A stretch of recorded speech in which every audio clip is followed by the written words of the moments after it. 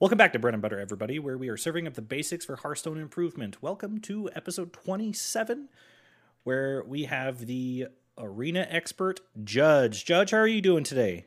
I'm doing great. Thanks very much for having me on. Good to see you, Doc and Tito. How you guys doing tonight? I'm doing pretty good. Just been grinding WoW, and just been relaxing on Memorial Day. Tito, how about yourself? I've just been relaxing myself. Well, it was a busy day, but we'll talk about that. Other than that, not much. Just watching my Celtics lose. I turned the game off to do the podcast, but I thought I was going to have to do a heavy balance of keeping an eye on the game, but they're behind far enough where they're not coming back, so what can you do? So you keep the game off during the podcast, and then when we're done, you turn it on, and then there's a huge comeback, right? That's the way to go.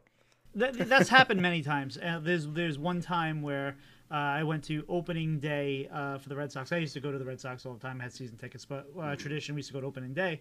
And the Red Sox were getting their asses handed to them, and they were down like 7 runs. And somebody I was with wasn't feeling good, so we're like, fine, we'll leave. I never left. I used to never leave baseball games early no matter what. We're like, fine, we'll go because you're not feeling well, blah, blah, blah. Red Sox are losing. In the end, Mo Vaughn hit a grand slam to cap off the victory. It was, one of those games you don't want to miss the whole thing for, but it is what it is. You stay and that never happens, though, right? That's just the way it goes. That only happened because you stood up and left, right?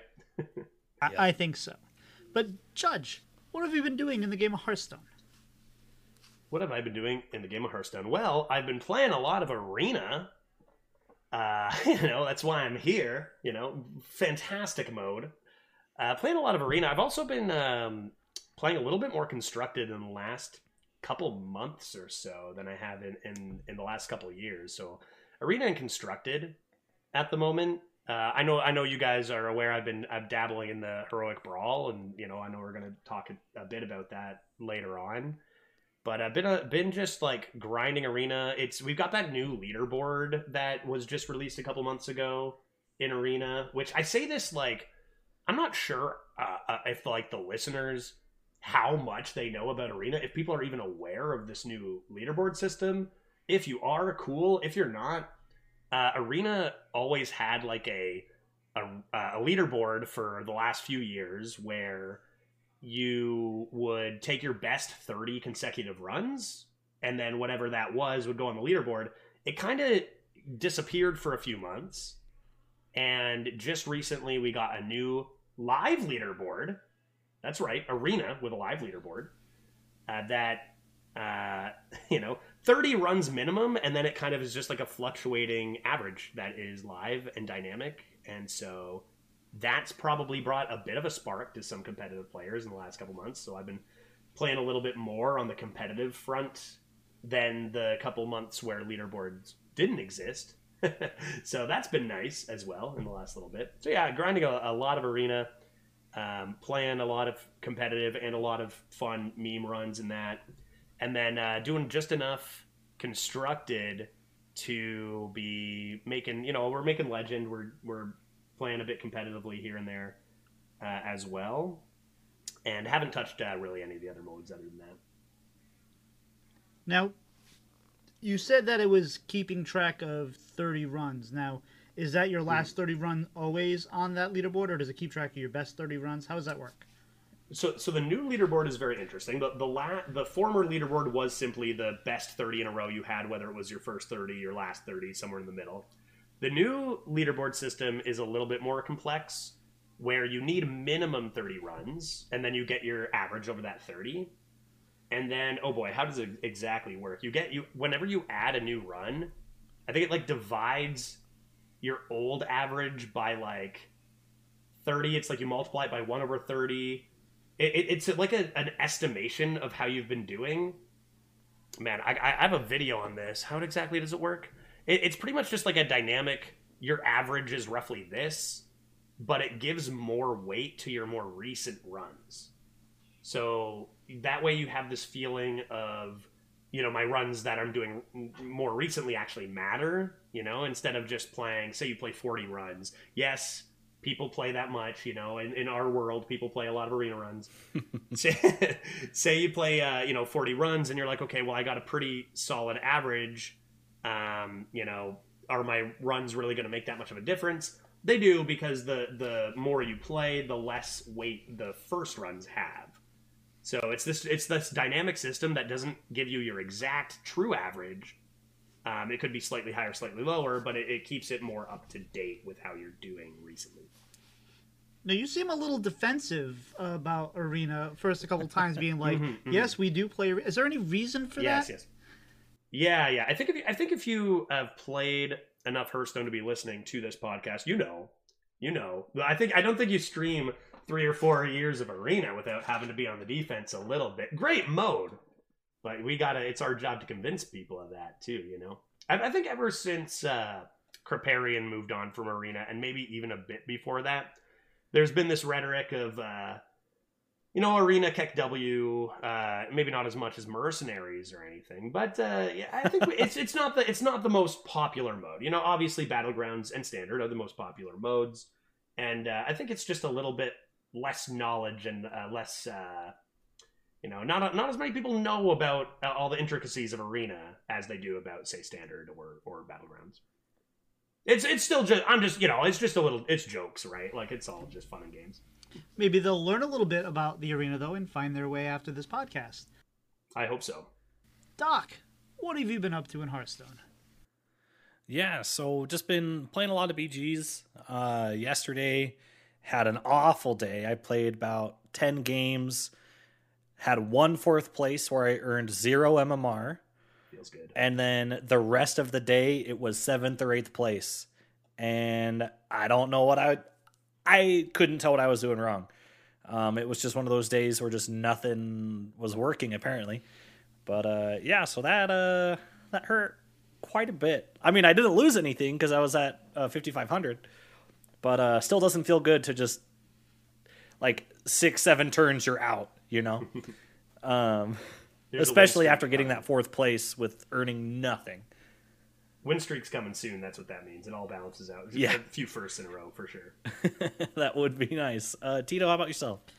Well, I've been living on the wrong end of Legend this time around, and I've decided that I'm not going to have the ability to course correct this month. So most of the month I've been practicing for THL matches and focusing on that kind of thing. So I am going to try, and I don't know if I'll have time, but if I have time, I'm going to try to make an early push for Legend in June, and then try to maintain it as best as possible. Because you come in 8,000, 9,000, you can catch a hot run of cards and maybe move yourself up, but you have to get in early if you don't have that MMR to kind of fix that MMR. So we're going to see if we can make that happen next month. But outside of that, I lost this week's THL match. I went 5 games again. Although I could have won because my opponent, I was up 2 games to 1, and my opponent exited out thinking that we were done. I was like, are we going to continue? He's like, oh yeah, that's right, it's 5. I should have just let him go.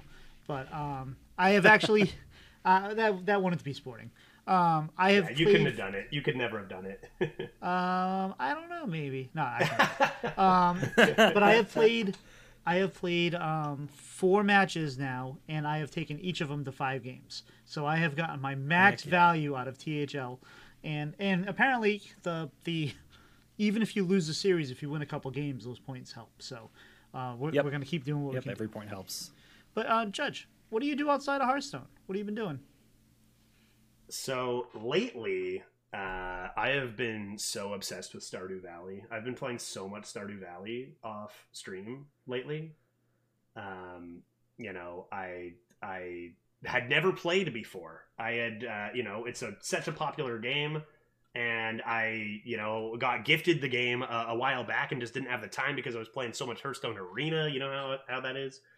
And I've been crushing Stardew, and now we've got Tears of the Kingdom out, and I've had to juggle Stardew with that. So I've been pretty busy with video games, even outside of working with video games. So that's been a lot of what I'm doing right now. I am in a situation where I'm kind of in a little bit of limbo in my living situation because I am married, but I don't live with my wife because she is American and I'm Canadian. So we are going through an immigration process. I'm looking for a temporary visa, and that process takes years. So we've been married over 2 years, and I'm waiting to get the okay to go and move to the States. So I'm kind of just like, I also, the place I was staying before, my landlord sold the house. So right now I'm living with my aunt in the bottom half of her place for the next couple months, waiting until I get that okay. So like right now my life is kind of like waiting game. Like, hello, government, let me come over. So just kind of chilling for a little bit until I get that okay. You do know what our healthcare system looks like, right? Yeah, for sure. We're she's got good insurance. Thank goodness. But plan might not always be to stay in Washington, but we've got options, right? We hop back and forth. We'll keep our eye on those. I mean, this is a Hearthstone podcast. I don't need to get it. We'll keep our eyes on those polls as well, and we got room to bounce around. So, but first step is living together, right? So real quick. Yeah. I'm originally from Washington State. Oh, yeah. Yep. Yeah, I've lived here in Utah for 3 years, but I born and raised in Pacific Northwest. So, oh, wow. It's gorgeous. From where I'm from, like, yeah. I'm in Southern Ontario, and, like, going to, like, Seattle area, my goodness, is it so much more just gorgeous. Like, seeing a mountain. Oh, my God. You don't see that over in Ontario. So it's a gorgeous city. Now, would you say, like, Washington is kind of like starter America for Canada? Canadian. That's right? That's what I hear, right? It's like, if that's a good place to head as a Canadian, little like to ease myself in, you know. Yeah, you don't want to go right to Florida. You gotta get that. I've no one wants to go right to Florida. That, yeah. you never go for Florida. Doc, what have you been up to outside of the game? So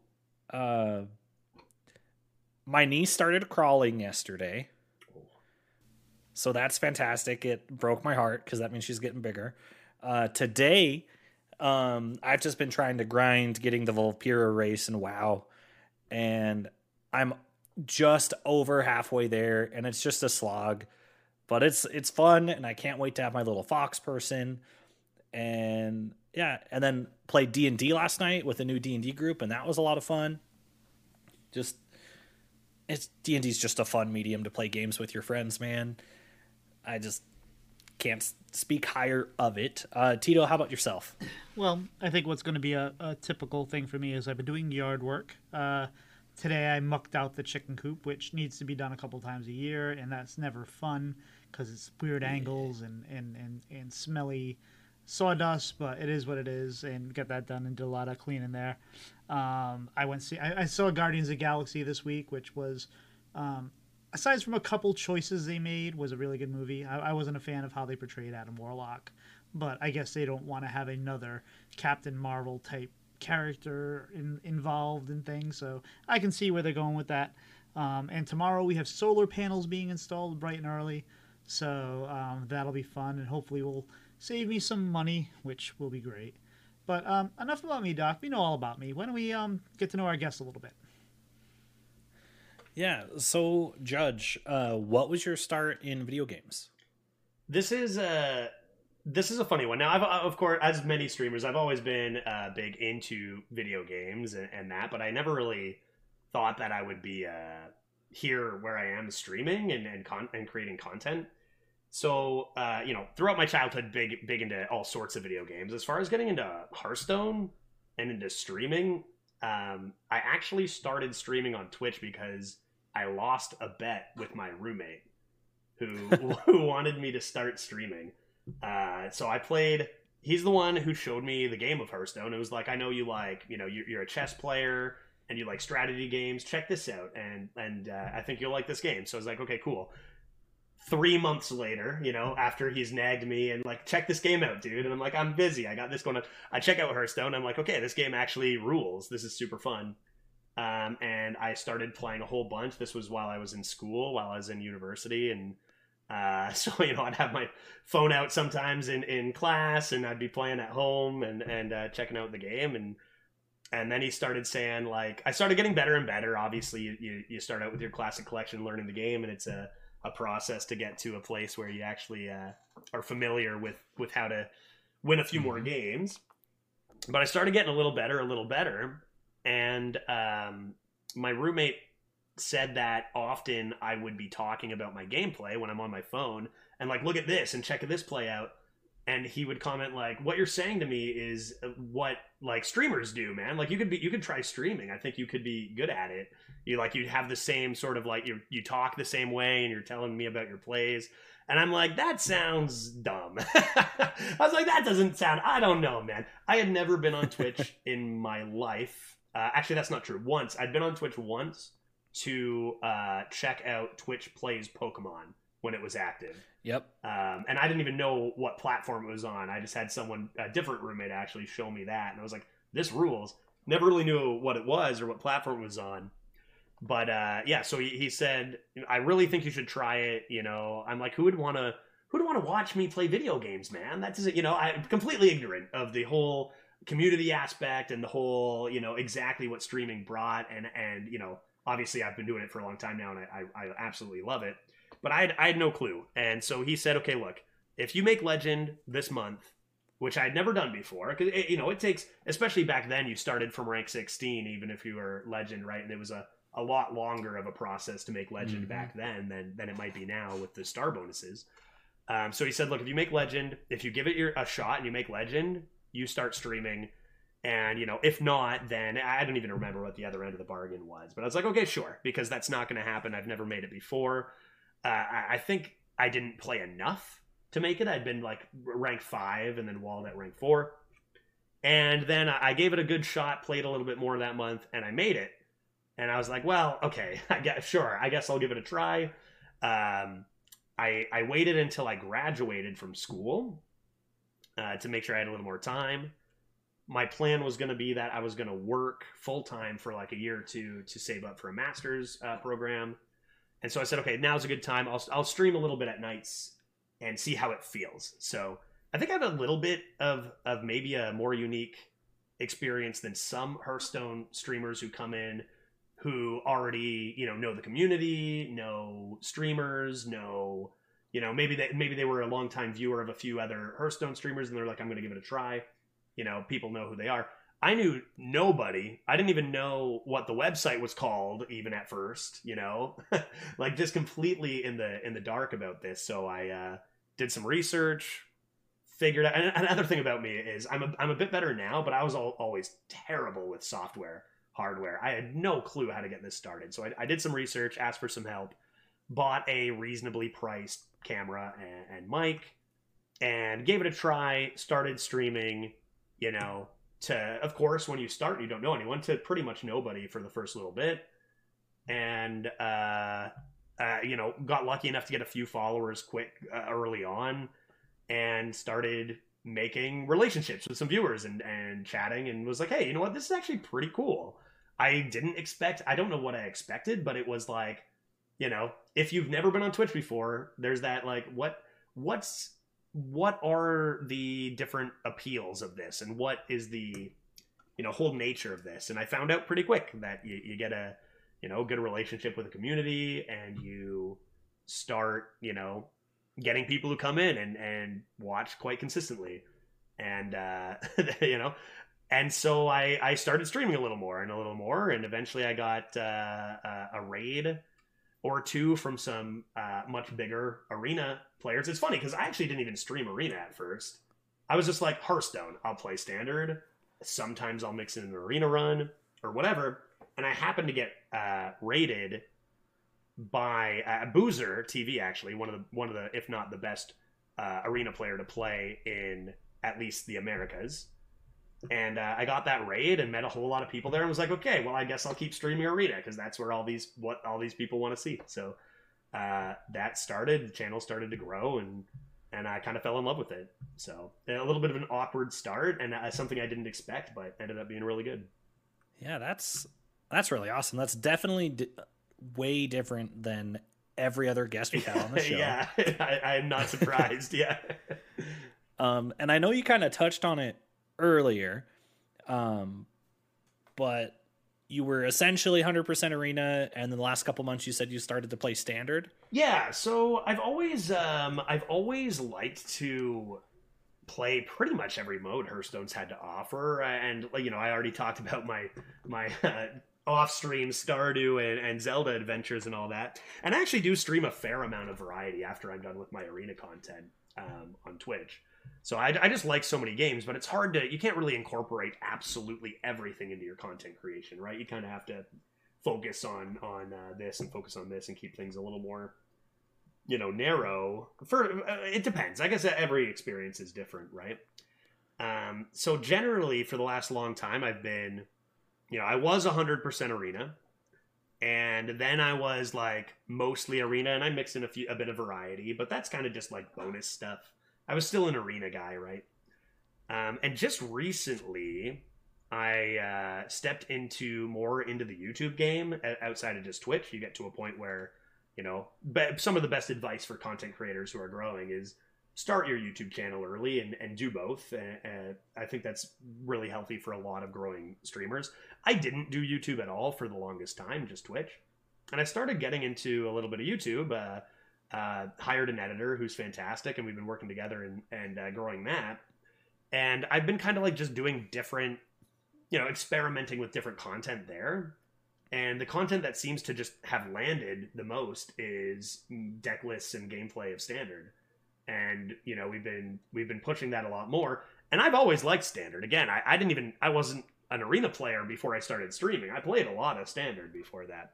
So I was like, cool. And now, as of right now, Twitch, I'm playing pretty much nothing but arena, a little bit of Standard here and there.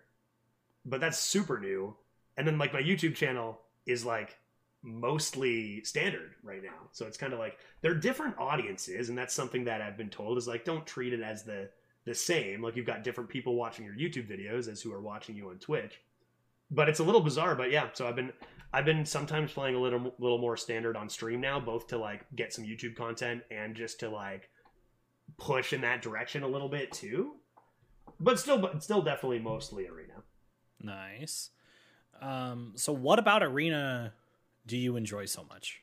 It's 100% the deck building. I think that I've always, way before I started streaming, whether it was Hearthstone, other games, the whole idea of this, like, you get a random set of cards, how can you put this together in the best way? That kind of gameplay has always been one of my favorites in every single aspect of the game, where you have to just make the best of the situation that is given to you.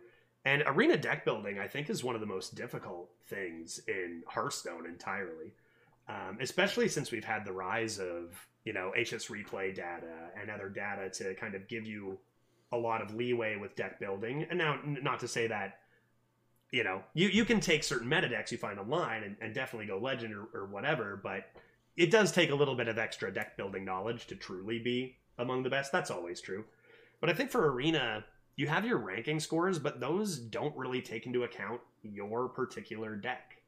And I think that the skill of deck building is very, very important in arena, even more so than Standard, like to know how to generally make good Hearthstone decks. So it's that, and the fact that every single arena run is a unique experience. You never, you know, I've played hundreds, maybe even thousands of arena decks, and not one of them has been the same, right? And Standard, and again, I do love Standard. I love all Hearthstone modes. I truly do. Well, okay, most of the Hearthstone modes. I haven't played much Mercenaries. I only get maybe one more shot at Mercenaries for the podcast now, probably. Nobody has. It's okay. Yeah, right.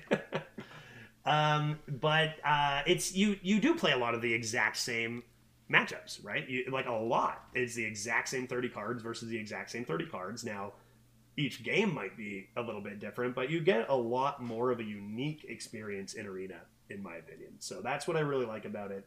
The different gameplay that you get all the time, different decks, and the idea of this sort of unique deck building, I'm a huge fan of. So that very nicely leads us into the next thing. So Brawliseum is out. You got a 12-win Brawliseum run. I did. What was that experience like? So That it's so interesting because every time a Brawliseum comes around, I like to investigate. Arena professionals generally do have an absurd amount of gold. It's a rare thing, but if you are able to average a certain amount in the arena, they call it going infinite. If you go 7 wins, they call it going infinite. And the reason they call it that is because you at least get your gold back from your original investment into the run.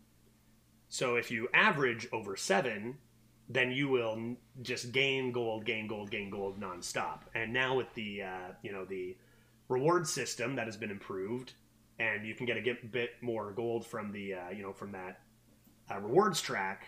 You probably, they call it going soft infinite, is when you go like something like 6.5 ish, and you still get infinite gold due to the rewards system in addition to your rewards in arena. So most top arena players, I think like, you look at a guy like Dreads, who's a huge personality, a very well-known arena streamer. He's got like over 100,000 gold. And he sometimes will drop, 20,000 on this or that and play some brawls or whatever. It's the guy, most arena players pretty much just have a near unlimited amount of gold. I went and spent like 80,000 gold on packs once because I was pressured to by a viewer, and I have no regrets. I was achievement hunting. I wanted those achievements for the past wild sets. But regardless of whether I have 10,000 or 100,000 or 50,000, as long as the meta doesn't shift so much to squash those averages at the top, I essentially have infinite gold. And that's why like the Brawliseum rolls around, and it's a very risky thing to attempt for even good players because it's instead of a consistent, you get to this, you get your gold back, it's more of a little bit more of a lottery, right? It's a huge reward for the top end, but much less consistent. It's a little less of a price to pay when you're an arena player and have all that gold waiting by. So it's good content, it's fun, and I know a lot of my viewers definitely can't afford to be paying that 1,000 gold up front when maybe 3 or 4 is even still a good result. So I do it for them too, where it's like, you can experience this and we can have some fun. So it's nice for a lot of reasons. I've managed to go 12 in the Heroic Brawliseum, I think, for the last 3 or 4, which is... Oh, wow. Yeah, which is, I truly do believe that no matter how good you are, that there is definitely a luck aspect to going 12 in the Heroic Brawliseum. You need, the matchup's got to be there, stuff like that. You can take the same deck in, run into some counters, get unlucky.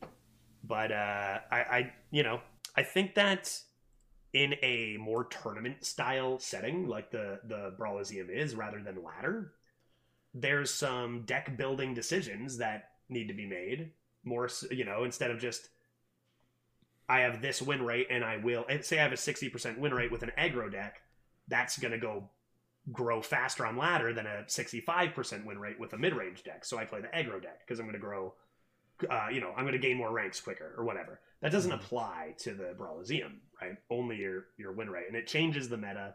It changes a lot of even tech decisions some people are making. So I think there is a little bit of extra deck building in the Heroic Brawliseum. That and also Top Legend Ladder have that kind of feel too, where you're teching a little more and that. So I think arena players sometimes do a little better with that kind of setting than people think because they have a lot of experience with that deck building aspect. But yeah, fantastic. It was a super fun run. Did it with Warrior, no less. I know that's always a fun one. Yeah. I did it with Warrior and Rage Warrior. Deck's insane. So I know we're going to talk more about Arena and good classes and good cards in Arena, but Warrior is the best class in Arena right now. Some of the cards they have are just insane, and Anima Extractor and Bridge Riff are probably 2 that are just dominating Arena meta, and 2 of those in the constructed deck for sure in Rage had me feeling right at home. So that's pretty cool. So, have you ever played Magic? So, not really. I did download it and try it. I have a friend, a good buddy of mine, who has been trying to get me to play more Magic ever since I started streaming Hearthstone. And I have downloaded it, and I have played exactly 8 games of Magic the Gathering, and I am 8-0. So I don't know if I can start playing again after that. I mean, I'm sure it's Yeah. all beginners, and you got to be your like basic decks that you don't really know what you're doing quite yet. The equivalent of queuing in Hearthstone at bronze 25, 20 or whatever, and winning some games there with your classic versus classic matchups. But I won them. I made all-time record. I think that when I was maybe going to consider trying Magic, it was a little earlier on in my streaming career, where I think I needed to invest more time in Hearthstone than other games. Only like in the last year and a bit have I been able to explore more new games, even if they are similar, like Magic. But haven't played a whole lot of it, no. Okay. So then you've never played Limited in Magic, then? So I assume that Limited, would it be the same idea as Arena, like a draftable Yes. deck? I do know what I have heard right in Magic is that a very interesting thing about it is that you get to keep the cards in your collection when you draft them, right? Yeah. That's crazy. That's super cool. Such a, as someone who's only played Hearthstone Arena and not touched Limited Magic, that's like such a bizarre. I wonder how that would shape my drafts as a beginner. Forget I already have this card in my collection. Forget going this many wins. I'm grabbing that for my collection all day. It's quite a interesting thing. I can speak personally to when I draft in like Magic Gathering Arena that sometimes I'll just do a rarity pick instead of like a card that fits the colors that I've been getting in the draft. But I know Hearthstone will never do this, but I would love if Arena was the same as Limited in Magic, where you got to keep some of the cards. Like, it doesn't have to be 100%. Like, if it's like you get to keep 3 cards out of an Arena run, that would make it so much more worth it to me to invest the gold I probably won't get back right away because I'm not good at deck building. Yeah, well, and even if, like, regardless, it's really only there's a under 2-digit number of people who will average 7 in the world. Truly average 7+. You see some high numbers on the leaderboard. There are reasons for that are above their true average. Most players, even good players, even people who are good at deck building, it's a tough thing to get people to be playing Arena when the ask is so high and the return is so difficult. And I think that, if you got those cards to your collection, that would be a spectacular way to encourage new players. As it is right now, the Arena is a lot of, hardcore, strong players, and it can just be a bloodbath for new players to try, right? They hop in, they spend 150 gold. Often, when you're a new player, you get one Arena run, and then it's going to be a little bit of time before you earn that gold to get your next run. And if you hop in, you go 1-3. Even if you draft a great deck, you go 1-3 or whatever. It's gonna be tough to get them to come back in, right? Getting a collection boost would be a fantastic way to get new players. But I agree. I think that's probably pretty far beyond what Hearthstone would do for the economy for those cards. But that'd be a super cool idea. Well, one of the things you were saying was about deck building, and you like the deck building aspect of Arena. One of the cool things about doing the limited draft is so you open a pack, you take a card, and then you pass it to the right. And so whatever. Yes. So it's not only just about, like, if you're not worried about the collection aspect, and maybe you'd keep the super rare cards, like, oh, hey, I just pulled a Jace or whatever, I'm gonna keep that no matter what. But you can also say, well, I noticed that there's been a lot of black cards going this way. Maybe that's a bad thing. Maybe I should start kind of diluting that pool. There's a lot more you could probably put into a limited draft than the way Hearthstone works. For sure, yeah. I mean, zero interaction with what your opponent's deck will look like in Hearthstone, right? Your opponent does their own separate thing, and there's nothing you can do to control that. Definitely just an extra element of strategy, and a difficult one, too, with being able to kind of maybe gauge what your opponents are doing. I think that is super cool, too. Maybe it's not too late for me. Maybe I get into some Magic Limited. I know that buddy I have is relentless and is always on me, so...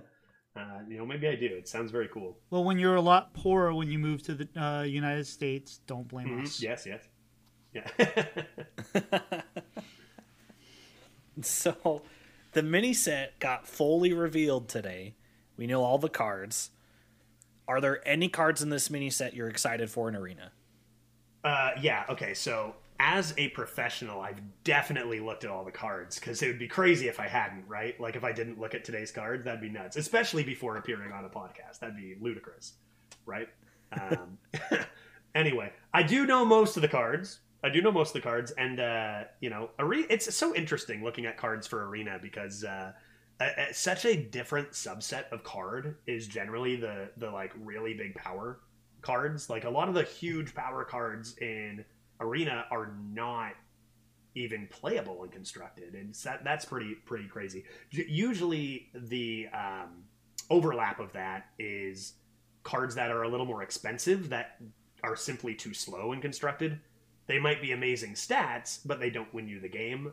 Cards that are like that, I'd say Pack the House, the Scourge, utterly broken in Arena. And I've seen a few Overload Shamans in general, actually, but then like a couple of them with Pack the House, and it's usually just too slow of a turn. And the Scourge might be a good discover off of Vizier sometimes, but it's never run, right? So like, looking at some of the cards as far as what it's going to do to Arena, very, very different. I look at the new Lifesteal Cleave and get pretty... Again, for the listeners, I'm sure there are a few cards. I know I saw a 3-mana 3/2 that adds 2 cards to your hand. That's the kind of card that in Arena, just great value. That will be a fantastic card, even if that randomness and low stats won't be good enough for constructed. That kind of card is great. But particularly when I saw that Cleave card that is going to heal you for 9 and really importantly, handle a lot of minions on your opponent's board in Arena, that looks like a very strong card. When you're playing Arena, a lot of the times too, unlike constructed, like, you can't guarantee that you will have refresh or value, or running out of cards and running out of steam is a very real thing. That unless you're playing the most aggro of aggro decks, then it's you're not going to have a good time when you're running out of steam in the mid game. So when you can trade 1 card of yours for 3 of the others, that's more devastating in Arena than it is for most standard decks. So that Cleave is a big deal. The Lifesteal is maybe actually less of a big deal in Arena than standard, but still obviously relevant. That card looks just very solid. It can actually help adapt Hunter to have a little more utility, because sometimes your draft in Arena doesn't give you an aggro Hunter. Sometimes you have to take a mid-range Hunter, and sometimes you have to take a control Hunter. Yeah, there's a control Hunter. That's the thing in Arena. So this will really help to make more consistent archetypes for... I say Hunter. It's a dual class card as well, isn't it? Is it Death Knight or is it Demon Hunter? Demon Hunter? I thought so, but I could be wrong. Yeah, sure. Either way, like that Demon Hunter aggro class, having the utility to play multiple archetypes and just getting potentially a 2 or 3 for 1 on the card is very, very good. But a 2 mana cost 5 health, probably still not good. A 2/2. No, I don't think that's going to be good. We talked about this a little before we started the recording, and I was like, you know what? Health doesn't matter as much in Arena as it does in Constructed. So, if free minions, but it's a 2/2. It's a 2/2. It's okay. Tiny. So one card though that I know is people already thinking it will be trash in most decks in Standard is the I forget it's a 5 mana 5/5 legendary. I think that's what it is, but it's Battle Cry is right. Draw 5 cards, give all the spells you've drawn to your opponent. That seems like that's a crazy Arena card. Yeah, so it should be a crazy Arena card. And now the downside is devastating in Arena as well. The downside is devastating. It really depends what kind of meta we're dealing with. In dual class Arena, this past dual class, I would draft decks that had 27 minions and 3 spells, or even more than that. In this meta, I'm getting a lot more spells offered than I did in that previous meta. So very big, like, okay, what's the meta going to look like upon mini set? Like, how many spells are going to be offered? Because that's another big thing. It's not just about what cards exist in the meta. Some cards of the same rarity are adjusted individually to have different offering rates. So you have cards that are in 70% of decks in a class. You have other cards that are in 5%. So what are the offering rates going to be on good spells is going to play a big impact. Is going to have a big impact on how good the card is. Because if you draw, like, I think it's going to be generally a very, very strong card in Arena. And then there'll be the times you're offered it and you're like, I can't in this deck. I can't. It's just not going to be consistent or worth it enough. But that's where it comes into play, where you draft it, right? That when you get it, like if you get it as the 27th choice, you can look at your deck and say, nah, it's not going to be worth it. If you pick it as your third choice, then you have the concept of, well, maybe I'm not going to take spells here. I'm going to take minions and or at least take more minions when it's a toss up. And it also depends on the class selection too, because you'd rather have that card in a hunter than a priest. That's always going to be true for any mode. But yeah, it looks very strong. And another card, I did just remember a card that was released that is probably the best card I've seen for Arena, and I don't know, is it going to be too slow for like Control Paladin? Is that new weapon, the 6 mana 3/4? Whenever you attack, set the minion's health to 3/3, attack and health to 3/3. That card is going to be bananas in Arena. Like, that card, I believe, will need to be manually adjusted to appear in far fewer decks because it is so broken. Which is, again, as someone now who's playing more standard, it's funny to have both of those sides when it's like, it's a 6 mana 3/4 weapon. Who cares, right? Like, it's slow, but it'll be broken in Arena. Getting a 4-for-1 for one card, shutting down a lot of potential threats, which you may not have that many, big threats in Arena. That card is going to be absurd. How is Overheal doing in Arena? So Heartthrob is nasty, because the thing about Arena too is you don't need to get a 6 or an 8 cost with Heartthrob for it to be good. You just get 1 3 cost with your Heartthrob. That's amazing tempo. That's great tempo, right? So you don't need to hit the nuts with Overheal synergy like you might need to in Constructed to get a relevant threat. So I guess the answer to that is Heartthrob is great, but that's kind of about it, right? That card is good. Overheal in general, not as relevant outside of just that card.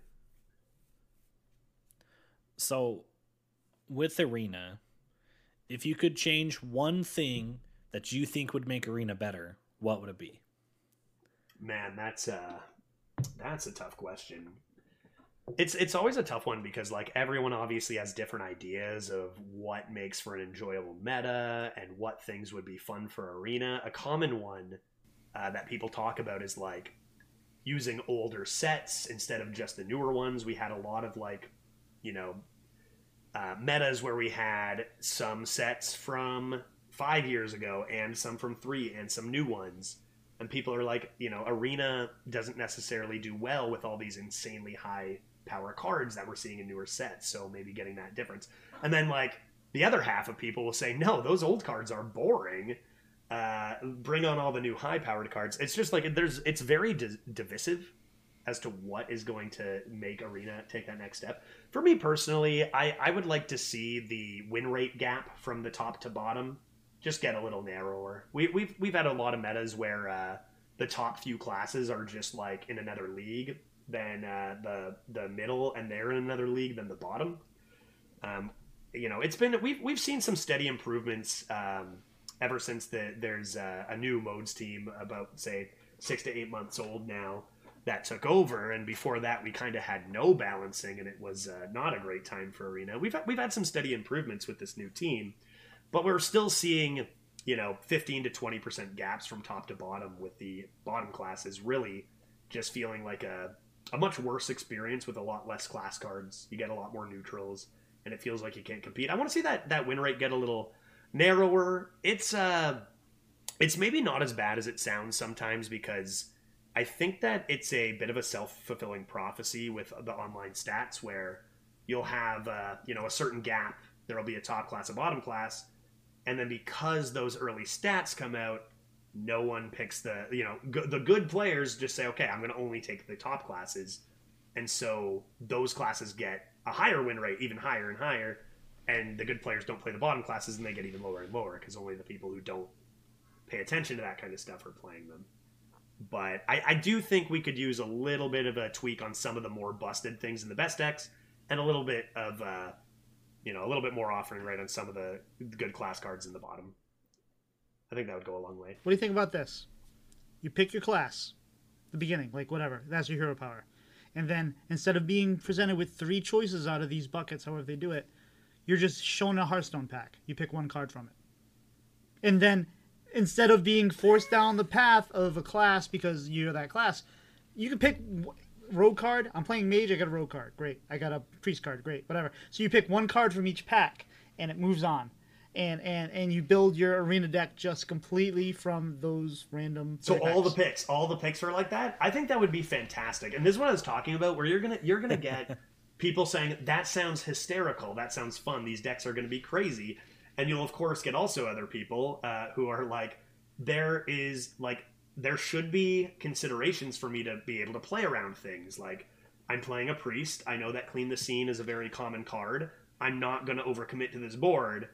And that's a relevant style of thought, and that's important for the mode. So when you get that kind of randomness, they'll be like, I can't play around anything. It's kind of just like a, who's got what lottery. And so I get both sides. And that's the tough thing about, pleasing arena players, right? Is there's completely reasonable attitudes towards both of those things, right? Like we commonly get metas where people want a little bit more excitement, so like maybe that could be something that happens for a week. Maybe there's an event like we had way back the Caverns of Time event that introduced new arena cards, and that was really well received and very, very fun, and it only was for a week or two. That's cool. We haven't really gotten any of that in the last long time, so maybe something like that could be just like a short-term event that is just really fun to do. Well, didn't that go on for a season? Like, I thought that came out of BlizzCon, where we voted on cards, and there were class cards that went on for it was like a couple months, I thought, but I could be wrong. But it was like was it? So I'm trying to remember if this was even before my time starting my arena stream. Like, they did a second one where they brought back a lot of the same cards. Yeah. And just adjusted them a little bit, and I played for that. I'm not 100% sure. Do we know? Like offhand? Do we know what year was the first Caverns of Time? I think it might have been before I was creating content, so maybe not as much of an expert when it comes to that particular meta or how long that was. But it was very I still played on my own, right? I still I love to do arena runs here and there as I was playing before I started streaming, and I remember that event, and it was super fun. So it looks like it's almost been 5 years. Yeah. Right? So, does that math work out? June 11th, 2018. So I started, my first ever stream was October 2018. So just a few months later was my first stream. So close, but... You were inspired by the event, you just forget about it. Yeah, exactly. Yeah. All right, well, Doc, I think I'm getting a little hungry. How about yourselves? Yeah, I am too, Tito. I could go for some grub. All right, so we're here to talk about Arena, obviously. We've done pretty much nothing but talk about Arena, which has been great. But now we're here to talk about Arena more. So for those of us that don't, for those of our listeners out there that might have never stepped into Arena, what's the elevator pitch? What is Arena? Arena. Okay, for the elevator pitch, you definitely don't talk about the 150 gold requirement. You just go, Arena. You get to draft your very own deck without needing any cards in your collection. You can draft anything. You get 3 cards presented to you, and you pick one of those 3 30 times to create your own unique deck. You then take that into the arena, play against opponents who have done the same, and duke it out to see who's constructed the better list. If you lose 3 matches, you're out, and you're going to have to start a new arena deck if you want to play again. If you get up to 12 wins, the maximum, you get the prized Lightforged key. I actually just learned that was called the Lightforged key, a few months ago, embarrassingly. As an Arena player, that's extremely embarrassing.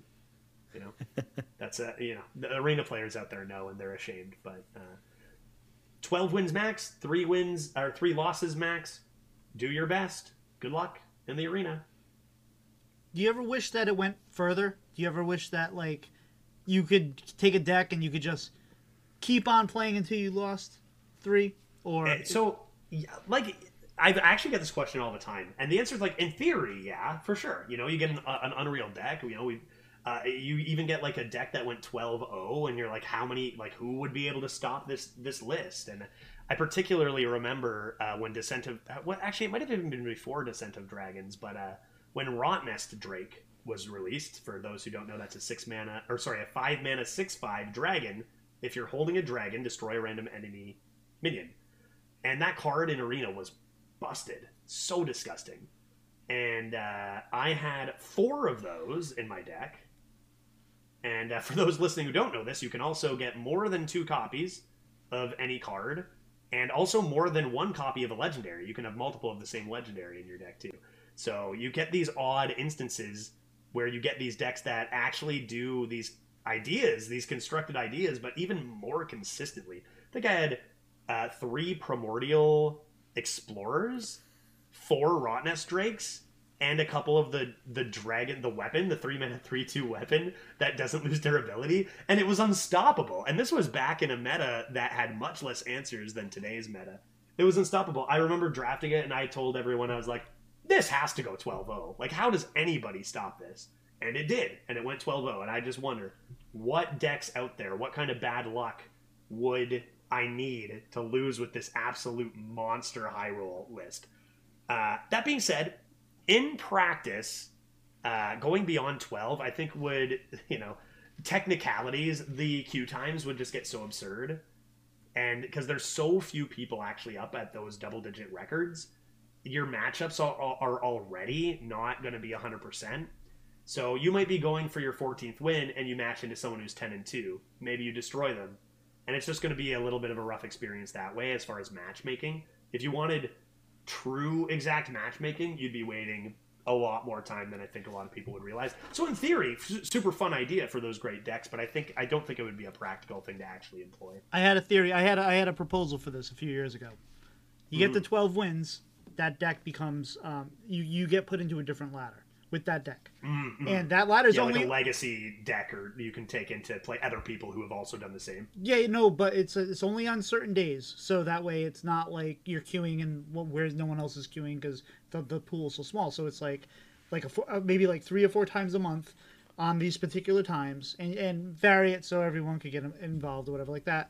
And then it becomes King of the Hill. And then once you've lost once with that deck, you're out. But then whoever can take the most wins with their busted Arena deck, like they can keep on playing. And every time they have one of those days, you keep on playing. And then the best number, like, hey, I've won 17 times with this deck before I've lost. I am now King of the Hill. And I thought that could be something interesting where it can't be every time. That's a very fun idea. Even like, I'm imagining that with like an in-client like leaderboard of who's the King of the Hill and like a few people below them. And that's just super. I think that I think you're right where you need to do it on particular days to kind of like cone traffic, to bottleneck traffic into those matchups, because you just don't see a lot of those high win decks.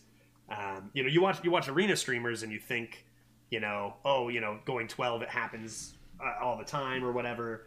A common comment you get as an Arena streamer is like, I only took this deck to 5 wins. I'm not very good. And it's like, no, 5 wins is great, and you just watch like 3 of the top 10 players in the world all the time, and your idea of what is good is so skewed.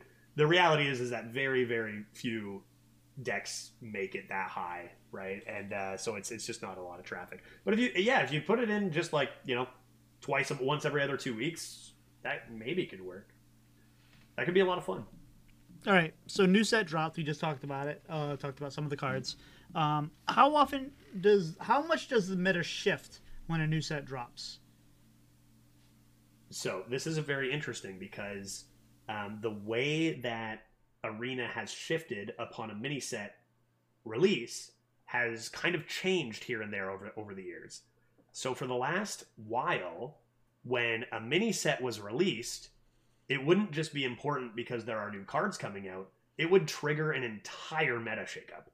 Like, I mean that as in there would be 5 different sets, expansions that are draftable in Arena, and they would shuffle that entirely. So you would just get a completely new meta. Like, they'd say, okay, you know, Ungoro is out, and Scholomance is out, and you know, Roscon's Rumble is in now, and it would just be an entirely new. So not only are you getting new cards, it's just completely a different meta, and that was the case for quite a while. But now, for the first time in years, this meta is a standard meta in Arena, and I'm not sure if we're going to hear any more about what's coming out. Is it Wednesday release? Yep. But it's possible we get that meta shift. It's also possible we stick to standard, because I think a lot of the feedback has been, you know, obviously cards nowadays are so much stronger than they used to be individually.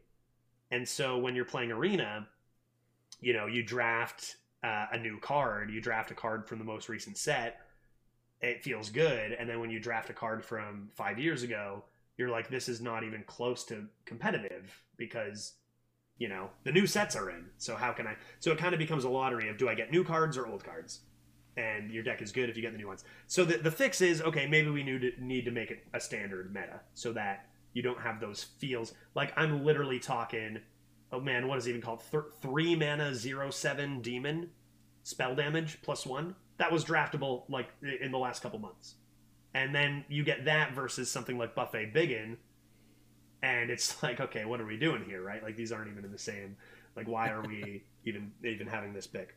So I wouldn't be surprised to see the meta remain standard, which would be something completely different from that Arena has seen in years.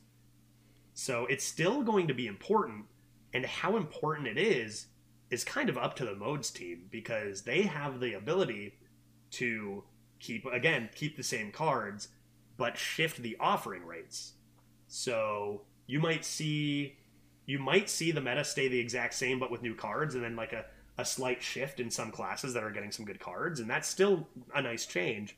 But you also might see a standard meta where, okay, Bridge Rift was in 70% of decks, and now they have adjusted it. It's only in 20% of decks. Warrior is going to tank.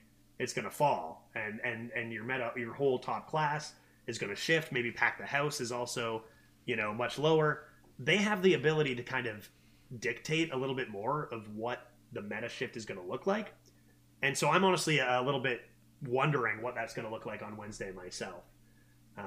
So usually huge change, and I'm hoping we get a good shuffle for Arena this time around. But it's going to be a unique experience this time around than the last few years. How do you feel I know one of the things we've always heard is that Arena is a neglected mode in Hearthstone. And that seems to have ebbed and flowed depending on how neglected it's been, how vocal the community has been. Where are we right now? Do you feel like we are you being heard as Arena players? Are you getting enough attention, or do you feel like you're just kind of getting the table scraps? So that's a really good question, because that has fluctuated a lot over the years. I'm not even 100% sure. There was like a good 6 months where I'm not even sure there was a team dedicated to Arena at all. It kind of seemed abandoned like a year or two ago, and it's like, you know, the potential is real. Right now, I think we are far from that.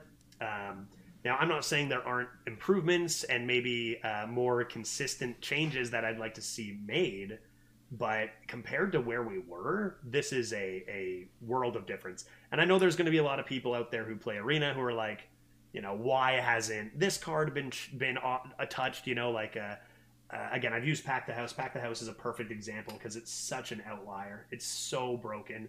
Shamans right now are like, do you have Pack the House? Congratulations, you've won. If you don't, you're gonna, you know, have a rougher time. So why hasn't that been touched? But like, that conversation is fine, right? Like, we are getting changes. They're not always going to be perfect in your opinion or whatever. Years ago, there were no changes, and we'd have the same meta for 4 months, and we'd have a 20% split between. That was table scraps. We are so, you know, as card players, as players of any game, we're always looking for improvements. we'll always have our opinions on what things we wish were changed. No matter what you're playing, you're you know, standard, same thing. Why do they give control priests so many resources? These games are boring, right? You're going to hear that. And then if the meta gets too aggro, you're going to hear, why do they give aggro decks so many tools? This is insane. There's never going to be a winning scenario for everybody. But I really do think that the team, it's Matt London's the developer who is the head of the modes department, and he has been more communicative than a dev really needs to be. And he's been listening, and he's been incorporating changes, and he's been, you know, even utilizing advice from some of the bigger streamers, and that's incredible. Again, I think that goes above and beyond what is required from a developer. I don't know. I feel like it's not unreasonable for a developer to just turn off their socials and be like, "Stop bothering me and let me do my job." And he really does, and that team goes above and beyond to listen. And I think they're also kind of, you know, learning which changes work and learning which changes don't quite affect the meta as much as they'd like. But we're seeing changes, and that is so much better than what we've had in the past. I could list off a few cards that I personally think, you know, this needs to be adjusted, this needs to be adjusted. But, you know, I play this game every freaking day, and you know, someone else who plays a couple times a week isn't going to have the same problems or experiences I have. So I think that they are doing a much things are much better than they used to be, and I think they are still trending upwards. There's still a few things that ideally could be, you know, narrowed in, focused up a little more, but we've definitely been trending up into a better direction for Arena. All right, cool. All right, let's talk. Let's switch gears a little bit and talk about deck building in Arena.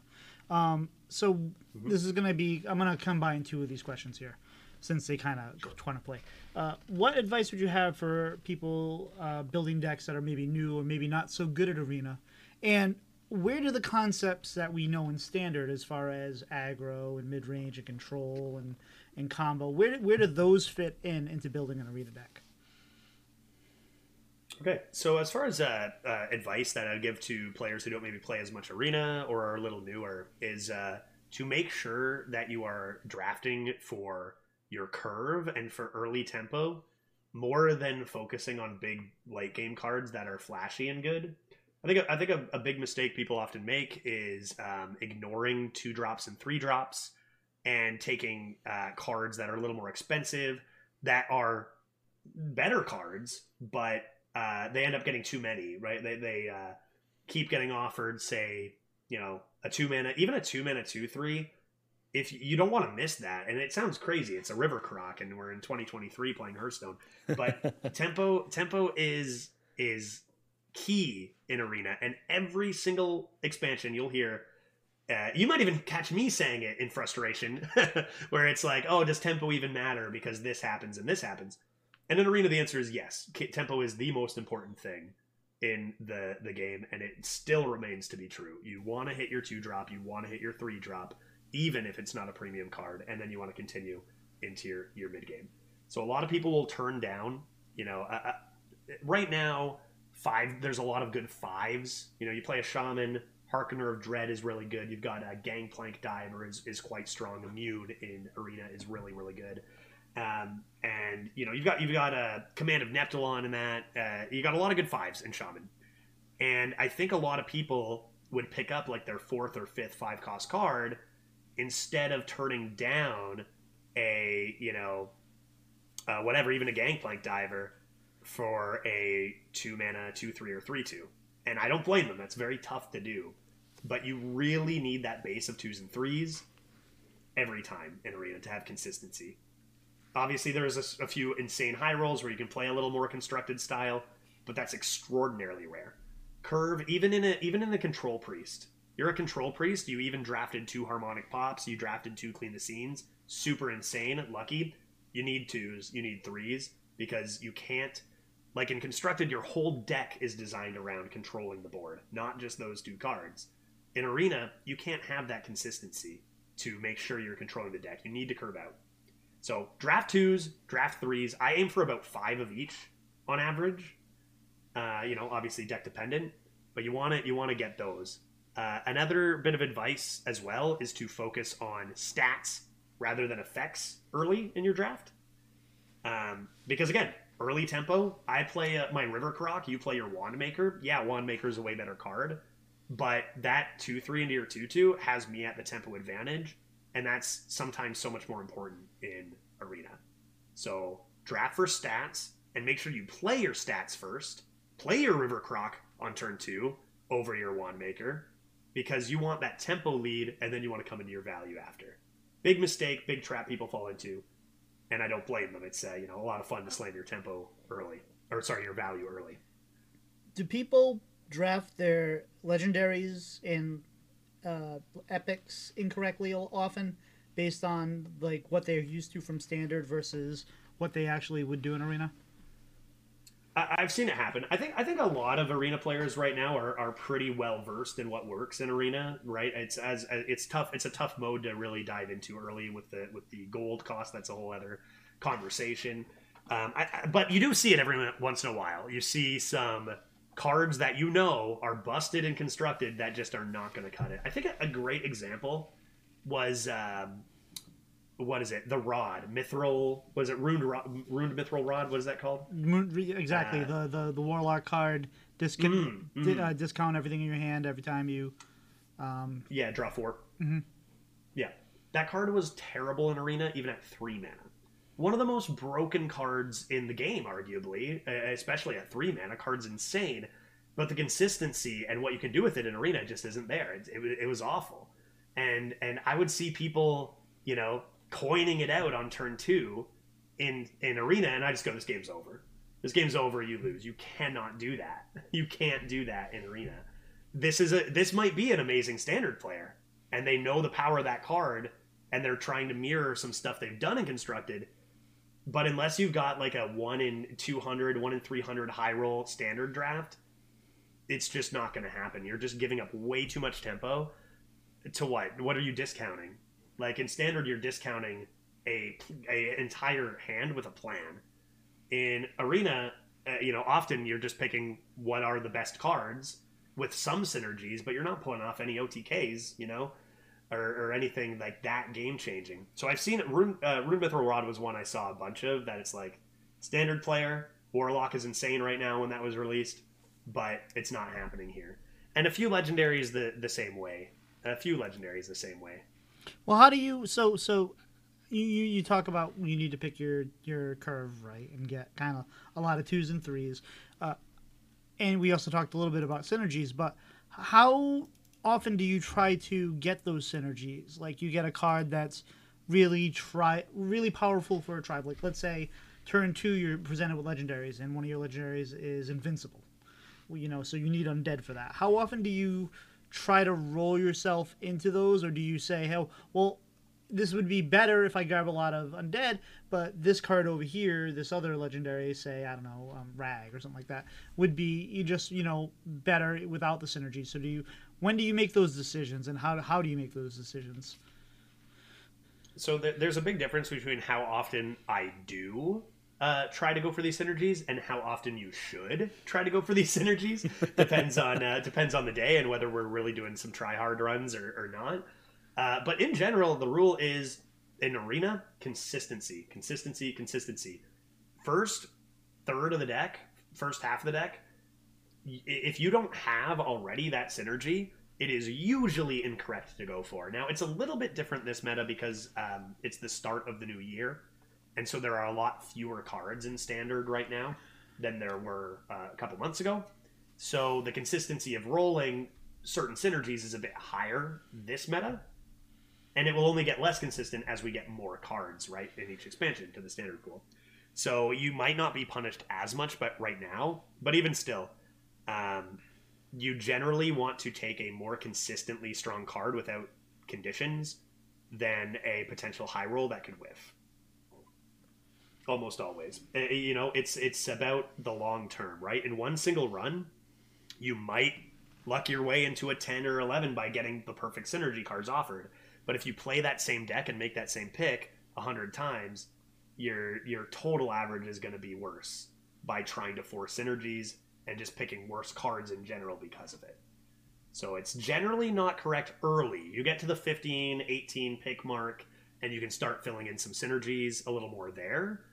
And sometimes, you know, you're offered legendary, say you are offered invincible, and your other options are the darkness and, you know, I don't know, something else equally as terrible. Yeah, you're going to take invincible, and you're going to say, okay, these cards are so bad that I might whiff on this, but it's worth the risk because the other cards are just too terrible. So there is a little bit of a balancing act there on, do you go for the synergy? If you've got a good option, a similar option without synergy, no, you don't. If your options are terrible, sure, hope for the best. Okay, so now I know you're not a good Hearthstone player because you just turned down a 2020. So we've talked about synergies. We've talked about planning your curve a little better. What are some other common mistakes that people make when drafting their arena decks? Let's see here. I think, we even just touched on, I think trying to force archetypes is one that people do. You know, even if say you get offered, like you're a druid and you get offered 2 acorn bearers. Really good 1-drops in arena and in general. Great for token synergies. Awesome. I think that a lot of beginners go, great, I've got the start to my token deck. And that makes sense. Hopefully you do get some more token support and you can lean into that archetype. But then, you know, after that, you get offered 3 cards that have no token support and a card so premium that, you know, even just stuff like good 4s and 5s that lean you more mid-range. Sometimes people will take a worse earlier drop to try to force that token archetype more. When it's like you might get 2 acorn bears right off the bat, and then the rest of your deck leans you even more heavy. And, you know, Acorn Bear is a fantastic card in any deck in Arena. So, like, you don't fight your deck, right? I think that's a big one, is people sometimes fight what their offerings are giving them to force something that they have an agenda for. You gotta let your draft decide a few things. I've gone looking for... That being said, there are certain archetypes that are more consistent and you want to hit, but don't fight your draft because of it. You know, I draft a hunter.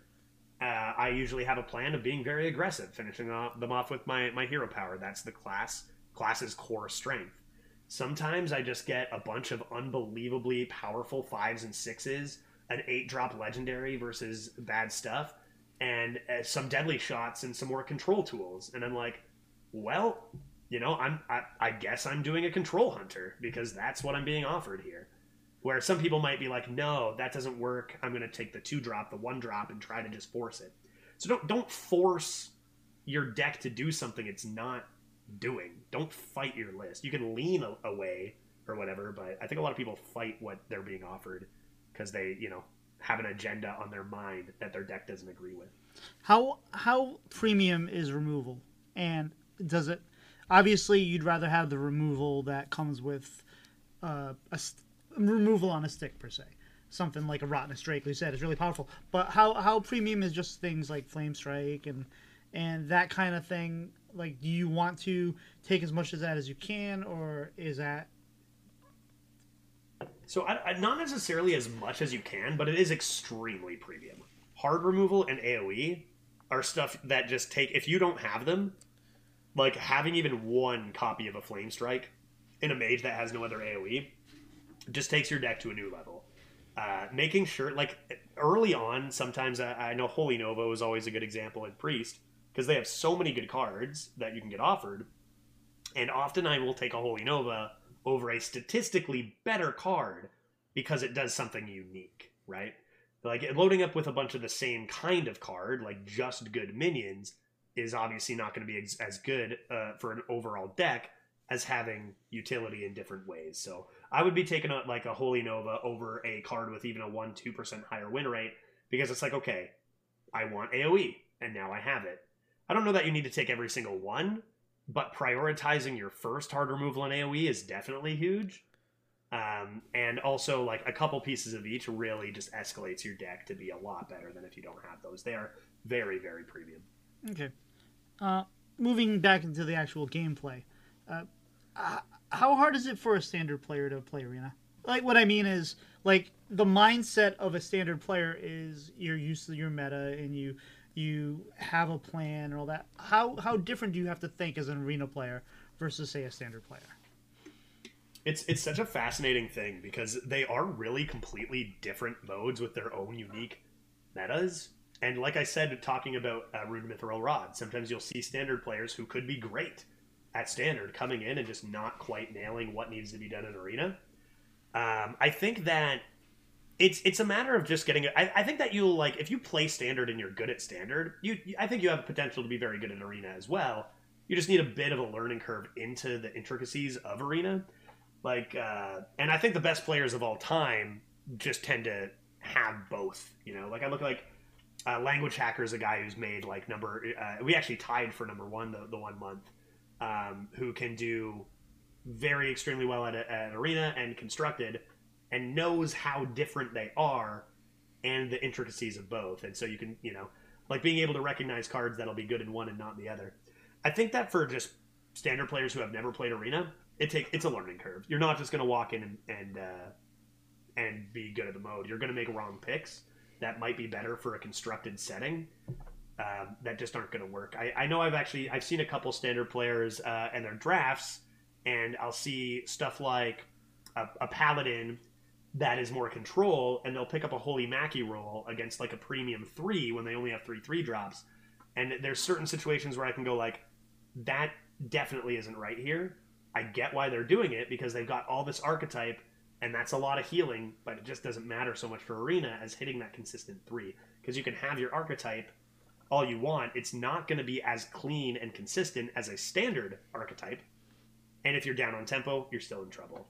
So I think it is a learning curve, even if you've played a lot of standard.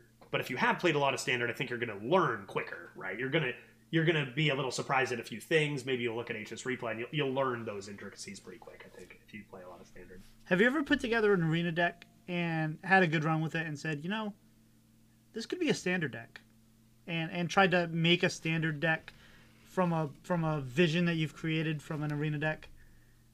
So it's so funny because I've had decks that I tell people, like, I could take this deck in standard and make legend with it. And I am 100% certain I could. And I get all the viewers saying, you don't know what you're talking about, and like, no way, it's an arena deck. Like, sure, it's good, but it's not that good. And I am certain it can. The problem is that usually those decks, the reason they could have competed in standard is because they have 5 copies of a card that's so busted. So you can't bring that into standard. And yeah, if you take a 30 list deck and you take the 20 best cards of it and then multiply it, whatever, it's going to be better, right? So I've had a few decks like even that 4 Rotnest Strike deck I talked about earlier. That deck was all premium with the best of Dragon Hunters cards, but just with more of them. And that would have, I'm not saying it would have just been an amazing standard list. I'm not saying it would have been unbeatable. But it would have made Legend 100% and been competitive. But I don't think I have too many decks that have that fit the bill for bringing into standard that would compete, right? You need to. That's kind of like cheating the system a little bit to get all those good cards. And if you can't do that, then it's just not as consistent. And usually those decks aren't gonna work. My first Legend ever was with Zillet Hunter, which was that Dragon Hunter there. So gorgeous. Yeah. And would you have run, like, if you could have had an extra Primordial Explorer, would you have thrown that in and taken something out? I'm thinking probably, right? Mm-hmm. And that's where those busted arena decks come in, All right. So aside from yourself, what other top arena streamers would you recommend for our listeners? Oh, there's a hefty list here. Oh, man, I hope I don't forget anybody here. Definitely Dreads is fantastic. Redbeard, hilarious, pretty much like comedy arena guy who's also excellent. Those are 2 big ones. Dose of Coffee. There's like dozens of us, I'm telling you. Maybe even 1 dozen. And so Dose of Coffee. Save File 17 is fantastic. Mafundi, recently made partner, has been having a lot of success. There's Kolst. There's Isherwood, who was, still plays a lot of arena here and there. He does a lot of other content too, but, always a good time to watch him. Let's see. Neo Greg is fantastic. And these are mostly like all fairly large arena. Like it's kind of crazy with the, popularity of Arena as a whole, how many like partnered great Arena streamers there are. I think there's a great community for it, and a lot of people who still really like it. There's no way I'm gonna be forgetting someone who's gonna like come by the stream and be like, "Hey man, what the heck?" And I'm gonna be like, "I'm so sorry," but there's a lot of great Arena content out there, 100%. Our reach is not that big. You're safe. But they'll find it. They'll be like, "Yeah." but I will notice that both Regis and Crip were not mentioned, so apparently not good Arena streamers. Okay. Well, I could. Sure, whatever. Yeah, there's some streamers, even like Zeddy, Language Hacker. I wouldn't consider them Arena streamers. They're everything streamers. They're just great streamers, you know. All right. So, do you have, to wrap this segment up, do you have any final suggestions or advice for our listeners to get involved in Arena? Yeah, for sure. So, again, I'll just double down on the importance of making sure your drafting curve 2s and 3s are so much more important than people realize. The other bit of advice I would give to people who are maybe struggling a little bit or wanting to get into it is to use HS Replay as a resource. Go to the Arena tab, click on the class you're drafting, and take a look at the deck win rate of cards you're looking at. I think that's probably the absolute best resource to kind of learn what cards perform well in Arena and what cards don't. You'll be surprised at some cards you think are good, and they are good and constructed, that have such low win rates. Obviously, any rating system and the stats are not going to give you perfect drafts that top players might pick, but specifically the deck win rate on Arena cards is a really, really strong resource to start the base of your deck and learn which types of cards excel. So that's a really good one. I just a side question on this. Do you use an overlay?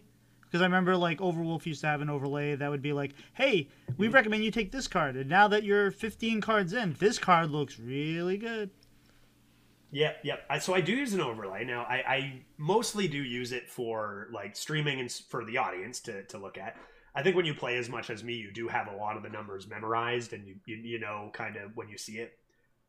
It's called Arena Tracker, the tracker I use, and it's a tracker that combines different numbers. So it uses the Hearth Arena rating, and will show you the Hearth Arena rating of a card, and it also takes from HS Replay and shows that. It used to use the Lightforge rating system from Adwica and Merps, the Grinning Goats, when they were doing that. They discontinued that a bit ago, so only the two now.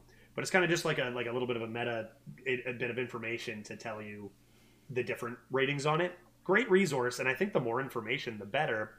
Again, drafting the absolute best deck will require a level of deck building a bit beyond the numbers and the rating systems, but they're an incredible resource for any caliber of player up to like even like bottom of the leaderboard, like when it was 200. I think could benefit from that more. It's just like an extra level to get above it. So if you're looking to learn, deck win rate on cards is going to be the best. All right, well, I think I'm getting full, Doc. How about yourself? I think I might, but I might have a little room for dessert. Yeah, dessert sounds good. So listeners, whether you enjoy the show or think there's things we could improve, we'd really appreciate that you leave us a review and let us know how we're doing. It just helps us point us in a direction to improve, because we like the show and we want others to like the show as much as we do. So your input matters and it's appreciated. Judge, where can people find you? So I am on Twitch Tuesday to Saturday at twitch.tv/judge. Got that simple Judge. I was pleased with that when I emailed them and they accepted that. Also on Twitter at Hi My Name Is Judge. Same name for YouTube as well, youtube.com/c/Hi My Name Is Judge. Wonderful. Thank you, Tito. Where can people find you at? You can find me on Twitter or Twitch at Tito Santana HS. I stream most nights, 9 to 12 Eastern Standard Time, mostly Hearthstone, sometimes not. Oh, speaking of that, I do owe Daniel Stormrage Sheldon an apology, because I used to always make fun of him because Blizzlet would always there'd be a new mini set announcement and all this news, and the first time I was listening to Blizzlet, and at times I was like, oh, there's a new set. I am so excited. And they had an Arena episode.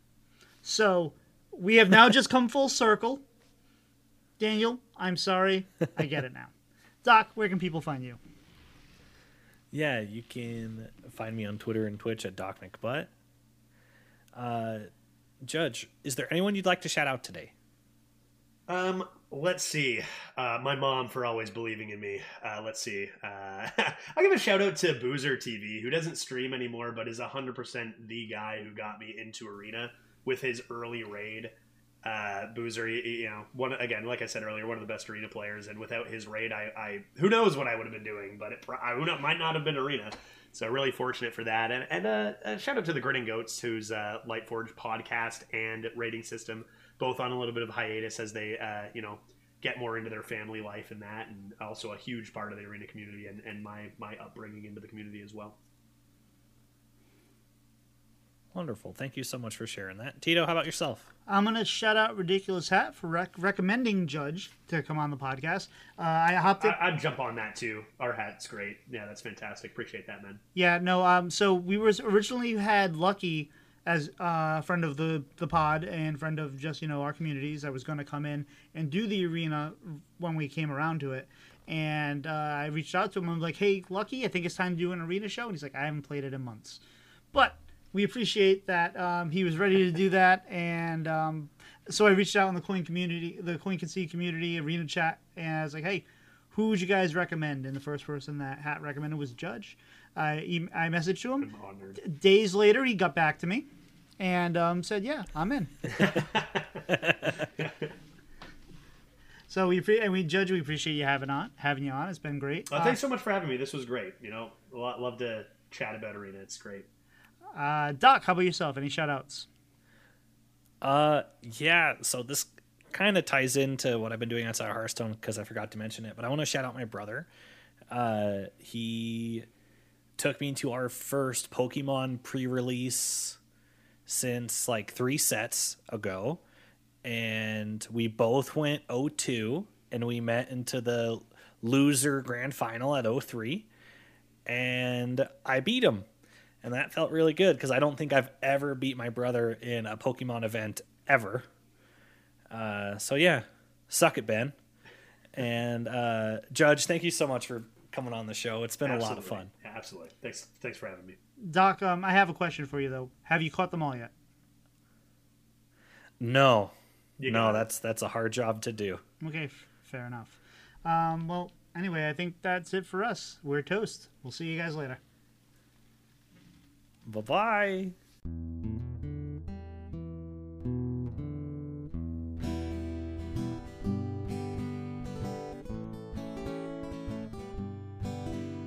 Slide two brothers meet one another when they slide up to the mic.